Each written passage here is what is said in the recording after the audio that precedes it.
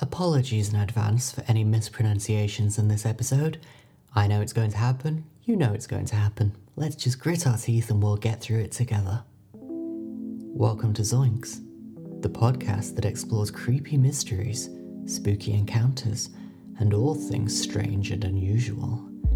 Tonight, the story of 9 hikers who died on Dead Mountain. What happened at Dyatlov Pass?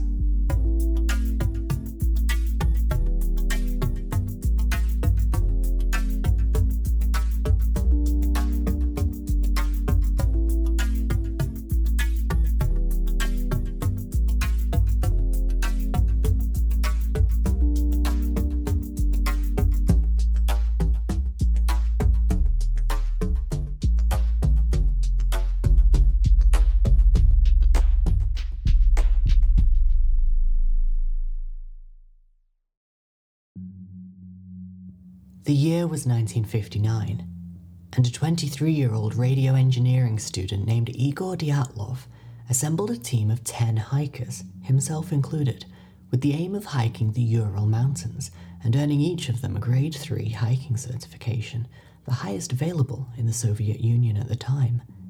Each member of the team was an experienced hiker with many miles under their belts, and the journey seemed like a straightforward one. After spending the night in the small village of Vizhai, the group finally began their journey on January 27th, 1959. The very next day, one of their members, Yuri Yudin, would leave the group. He'd been suffering from joint pain and, realizing that he would be unable to complete the hike, decided to turn around and head back to Vizhai, leaving the group with 9 members. They were Semyon Zolotaryov, 38, Alexander Kolovatov, 24, Georgy Krivonishenko, 23, Rustam Slobodin, 23, Nikolai Thibault Brignol, 23, Zinaida Kolmogorova, 22, Yuri Doroshenko, 21, Ludmila Dubinina, 20, and their leader, Igor Dyatlov, 23. The tragically young group set off again without Yudin and continued the journey, which would, for several days, go according to plan and problem-free. That is until the night of February 1st, when a snowstorm hit, throwing the group into a difficult situation. Whether their next moves were an intentional change of plan or a mistake after getting lost, we can never be sure. What we do know is that on February 1st, the hikers deviated from their planned path and began to ascend Kholat Syakhl, a mountain named by the local Mansi people due to its lack of wildlife to hunt. But, with the gift of hindsight, this name seems eerily fitting. When translated, it reads, Dead Mountain. The days passed, and as February 12th, the day the hikers were expected to return, came and went, their families began to get worried. At first, though, no action was taken. Delays are not unusual on hikes such as theirs, especially in poor weather. But on February 20th, a rescue group was dispatched. 6 days later, the group's campsite would be discovered. Their tent, partially destroyed and covered in snow, appeared to have been cut open from the inside. Outside, there were footprints of people wearing only socks, which led to the nearby woods. It was here that they would find the remains of a fire and 2 humans. These were the bodies of Doroshenko and Krivonishenko, both lying by a cedar tree, shoeless and dressed in only their underwear. At various spots between the tent and the burned-out fire, the rescue group soon found 3 further bodies, those of Dyatlov, Kolmogorova, and Slobodin. It would be more than 2 months, and multiple search parties later, before the final 4 bodies would be found, lying in a ravine 75 meters away and buried under 4 meters of snow. Autopsies on the first 5 bodies revealed no fatal wounds. Slobodin's skull did show a fracture, but it was deemed non-fatal, and hypothermia was reported to be the cause of death of all 5 hikers. The autopsies on the final 4 bodies were a stark contrast. 3 of them were found to have sustained fatal injuries. Thibaut Brugnol had sustained major skull damage, while Dubinina and Zolotaryov were reported to have sustained major chest trauma. According to Dr. Boris Vozerovdeny, who was the forensic expert who performed the autopsies, the force required to cause such injuries would be comparable to a car crash. Dubinina's body was also found to be missing its tongue, lips, and some facial tissue, which has often brought up further questions about what happened to the hikers that night. The bodies of Dubinina, Zolotaryov, Thibaut Brugnol, and Kolovatov were also found to be fully clothed, with additional items of clothing wrapped around them, suggesting that they may have died after the previous 5 bodies, from whom they scavenged extra pieces of clothing to help keep themselves from suffering the same fate. Ultimately, the deaths were ruled to be caused by an unknown compelling force, and the vagueness of this, along with the unusual circumstances of the case, would lead to much speculation and a few controversial claims.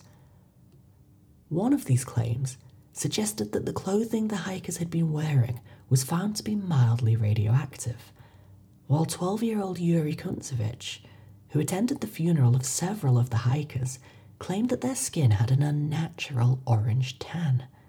Another group of hikers near the mountain on that same night also reported witnessing a collection of strange, glowing orange spheres floating in the sky, which sparked theories about what they could be, and if they could have been involved in the deaths of the Dyatlov hikers.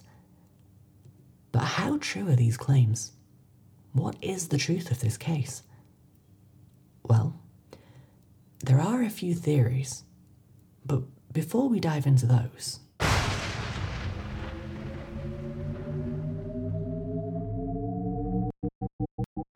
Weird Science.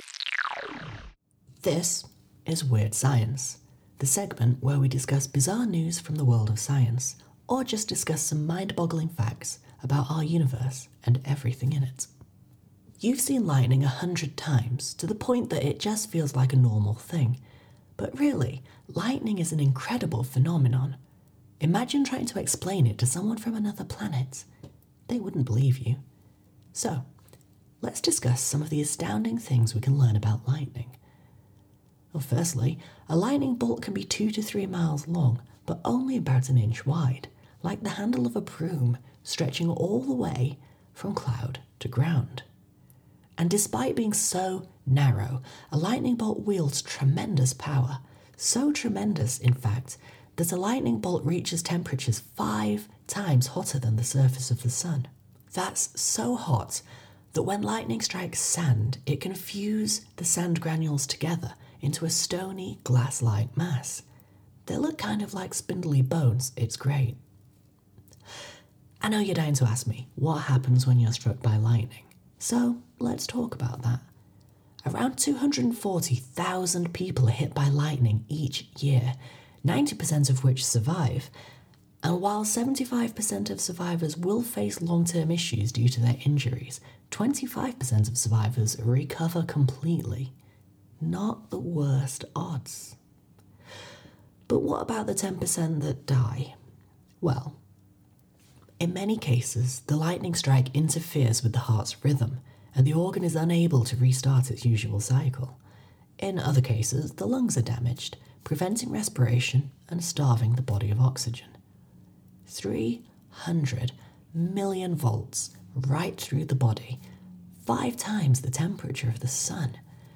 You could be forgiven for imagining a lightning strike a little like a cartoon, a bright flash that leaves behind a blackened and smouldering person burnt through to a crisp. But, surprisingly, the unfathomably brief nature of lightning means that burns are a lot more minimal compared to what you might expect. In fact, some of the most common lightning-related injuries don't come from the lightning bolt at all, but rather from the air around it. That's because lightning moves remarkably fast, much faster than the speed of sound, which causes a huge pressure wave, almost like the crack of a whip. We hear it as thunder, of course, when we're observing from a safe distance. But up close, the pressure wave can be enough to cause a concussion. The temperature of the lightning bolt can also heat the air in your lungs quickly enough to cause a rapid expansion that can actually cause chest trauma, a direct blow from within.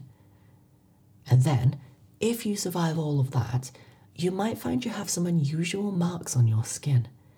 These are caused by the breaking of capillaries in your skin, so they follow the route of your blood vessels, taking on this distinctive branch-like shape. In fact, they almost look like lightning bolts themselves in a quirky twist. Well, that was a lot of information to learn. Hopefully we'll never need any of it. But with that out of the way, it's time to return to our main mystery for this episode and delve into some theories about what happened to the Dyatlov Pass hikers on that fateful night in 1959.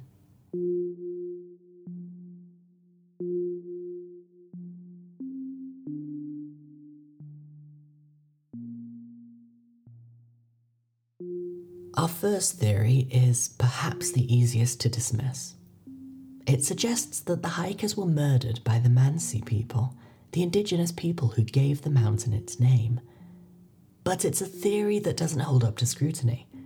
There was no evidence of anyone else being present that night, and even if they had been there, and their tracks had been covered, it begs the question of why an indigenous tribe would be there at all in the middle of the night when conditions were so dangerous.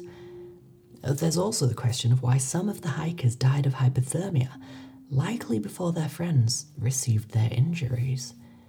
It doesn't fit with the idea of a group of people murdering them in cold blood. And what reason would they have to target the Dyatlov group anyway? Even if they had camped on their land, there was nothing to suggest that they were a threat.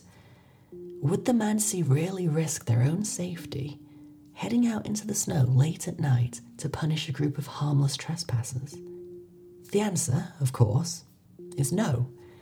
This theory honestly doesn't hold up as much more than a fantasy born out of racial anxieties about indigenous people, and it doesn't deserve any serious consideration. Other theories hone in on the main mystery of the case. Why did the hikers leave their tent? The deaths themselves are relatively straightforward to explain, but what we don't know is why a group of experienced hikers would leave their tent in such a hurry, putting themselves in a dangerous situation that would ultimately end their lives. One idea to explain this is infrasound. Infrasound refers to sound waves that are powerful enough to be sensed by human bodies, but too low in frequency to be heard. The idea is that infrasound is subconsciously sensed without us being consciously aware of it, and this can create a feeling of anxiety. There is some evidence that this is possible, but no evidence that it happened in this case, and due to the time that's passed, since then we're unlikely to get an answer either way on that one. The next theory brings us back to those orange orbs in the sky, because, of course, someone's always going to suggest aliens, and this case is no exception. Unfortunately, there's not much behind this theory except for the presence of unidentified objects in the sky, and even their existence is far from verified. They are addressed by another theory, however, that is marginally less far-fetched. This theory proposes that Dead Mountain was the location of a government weapons testing site, and it was one such weapon being used that alerted the hikers to danger and caused them to flee their tent. It's suggested that while the first hikers to die simply succumbed to hypothermia, the later deaths were then caused by a second detonation, explaining the severity of the injuries found on some of the bodies. For a long time, people have pointed to the evasive nature of the Russian government regarding their investigations into Dyatlov Pass, even going so far as to explain that the investigation itself was classified. There is, however, no evidence that this was the case, and no evidence that the Russian authorities were anything but clueless, just like the rest of us, as to the specifics of this case. But while we may never know exactly what caused the hikers to leave their tent that night, we do know enough to be able to put together a reasonable reconstruction of what happened next. The hikers cut open their tent and flee, leaving behind their supplies. They arrive at the cedar tree and realise they've come too far and can't find their way back to the tent. Slobodin attempts to climb the tree for a better look at their surroundings, but he slips on his way back down, hitting his head and fracturing his skull. But with little outward sign of his injury, he powers on. With little options, the hikers start a fire in an attempt to keep warm, while Dyatlov, Kolmogorova and Slobodin head back in search of the tent. Before they reach the tent, Dyatlov, Kolmogorova and Slobodin succumb to hypothermia and die. Back at the cedar tree, Krivonyshenko and Doroshenko suffer the same fate. Desperate now, Dubinina, Zolotaryov and Thibaut Brugnol strip articles of clothing from their friends' bodies to provide themselves more protection from the weather and head off in search of shelter. But they don't make it far before the unsteady snow beneath them gives way and they tumble into a ravine below, sustaining in their fall the major injuries that would ultimately bring about their deaths. That still leaves a few loose ends, though. What about the missing tongue? Or the radiation? Well, first of all, Dubinina's missing tongue can be easily explained by her body's exposure to the elements. It's possible that she lost her tongue to a scavenger who went for soft tissue. But it's also possible, considering the position of her body, that her face suffered more rapid decay than the rest of her due to lying face down in running water, speeding up decomposition. Then there's the orange-tinged skin. It's hard to know how accurate this is and how much it's been exaggerated in the retelling, but bodies left to the environment can become discoloured, so I don't think this is really unexplained. Finally, there's the issue of the radiation. The simple answer is that there was no radiation. As far as I've been able to tell from digging into this, the issue of the radiation has been greatly overstated. It seems that this story originates with radiation discovered on Dubinina's coat, but this was trace amounts, and it's not unusual to find trace amounts of radiation on everyday objects. After all, everything gives off trace amounts of radiation, our own bodies included. As far as I can tell, there's no real reason to suspect that the radiation on Dubinina's coat was an abnormal amount, and no reason to think that it wasn't present before the expedition began. So that, really, is the TLDR behind this whole mystery. Most aspects of this story can be explained pretty easily. In fact, since I first started researching this mystery for our website, 2 further investigations have taken place that came to the same conclusions. These hikers felt that their lives were in danger, probably due to hearing or feeling something that they mistook for an avalanche, and they fled their tent, with disastrous consequences. If you have any thoughts on this mystery, I would love to hear them. You can add your comments over on our website. Stay tuned to the end of the episode for those details. But, in the meantime, it's time to close out this week with a dive into a ghostly encounter from the 19th century.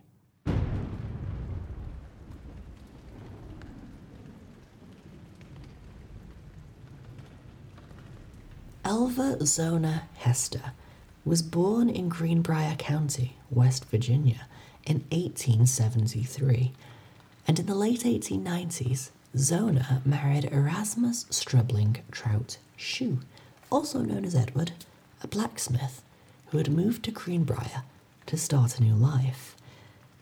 The marriage was entered into despite the protestations of Zona's mother, Mary Jane Hester, who had taken a strong dislike to Edward. The couple lived happily for a while, but in 1897, Zona was found dead by a young boy, sent to the house on an errand by Edward. The coroner, George Knapp, was summoned, but he didn't arrive until an hour later. Upon his arrival, Knapp found that, contrary to custom, Edward had carried the body upstairs and dressed it himself, in a dress with a stiff neck. He then remained in the room, cradling the corpse, throughout Knapp's examination of the body. This caused Knapp to keep the examination brief, and the cause of death was determined to be everlasting faint, although this was later changed to childbirth, as Zona had been receiving treatment for, quote, female trouble in previous weeks. Upon hearing the news of her daughter's death, Hester was reported to have exclaimed, "The devil has killed her." At the funeral, Shue reportedly behaved in a very strange manner, experiencing wild mood swings and refusing to move away from the body. At one point, he tied a scarf around the body's neck, explaining that it had been Zona's favourite. 4 weeks after Zona's death, Hester experienced a visit from her late daughter during a dream. The nighttime visitation explained that her death was a murder, that Shue had broken her neck in a fit of rage when he believed that she hadn't cooked any meat for dinner. To prove this, the ghostly figure then span her head all the way around to demonstrate the severity of her injury. Following this disturbing dream, Hester spoke with prosecutor John Alfred Preston, eventually convincing him to reopen the case of Zona's death. There had been a recent rise in rumours that there had been foul play involved with the death, and it's not known whether Preston reopened the case as a result of this hearsay or whether he was swayed by Hester's supernatural testimony. After speaking with Knapp and learning about the brief and unusual examination of Zona's body, Preston ordered a full exhumation and an autopsy was conducted. The autopsy revealed that Zona's neck had been broken and her windpipe had been crushed. On this evidence, Shue was arrested. Information about Shue's past then began to surface. He had been married twice before. His first marriage ended in divorce, with his wife accusing him of great cruelty. His second wife had died under mysterious circumstances. In jail, Shue displayed great confidence that he would be released, insisting that there wasn't enough evidence against him. The trial began on June 22nd, 1897. The prosecution avoided mentioning Hester's ghostly visitation out of worry that the jury would find her to be insane and her testimony unreliable. The defense, however, questioned Hester about the ghost, hoping to expose her as being mentally unhinged in front of the jury. This backfired, however, when Zona proved to be unwavering in her testimony. Not a single detail changed, and her certainty about the visitation convinced the jury that what she was saying was completely true. As it had been the defense that brought up the ghost, rather than the prosecution, the judge couldn't instruct the jury to disregard the information. Shue was found guilty of Zona's murder on July 11th, 1897, and sentenced to life in jail. He was soon transferred to West Virginia State Penitentiary, where he died in 1900 and was buried in an unmarked grave. Mary Jane Hester died in 1916.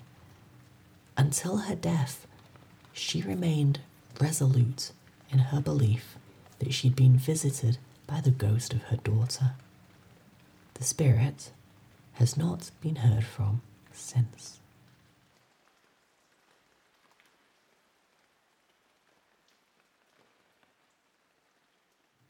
That's everything we've got for you today, but we'll have another mystery for you in the next episode. If you're enjoying the podcast, we have a whole website where we publish articles about all things spooky, from the supernatural to the unexplained. You can find that at daffodillies.co.uk/zoinks. That's daffodillies.co.uk/zoinks. Head over there now, dive in, and creep yourself out. And be sure to join us in the comments to share your thoughts and theories. If you want to get in touch, you can also find us on Twitter. Our handle is fearbyzoinks. And you can always email us at zoinks@daffodillies.co.uk. Finally, if you have a moment, we'd love a rating and a review on whichever app you're using. It would really help us out, especially as we're a new show. Well, I hope you enjoyed our first episode. We have many more to come. I'm excited. I hope you are too. Until then, stay spooky.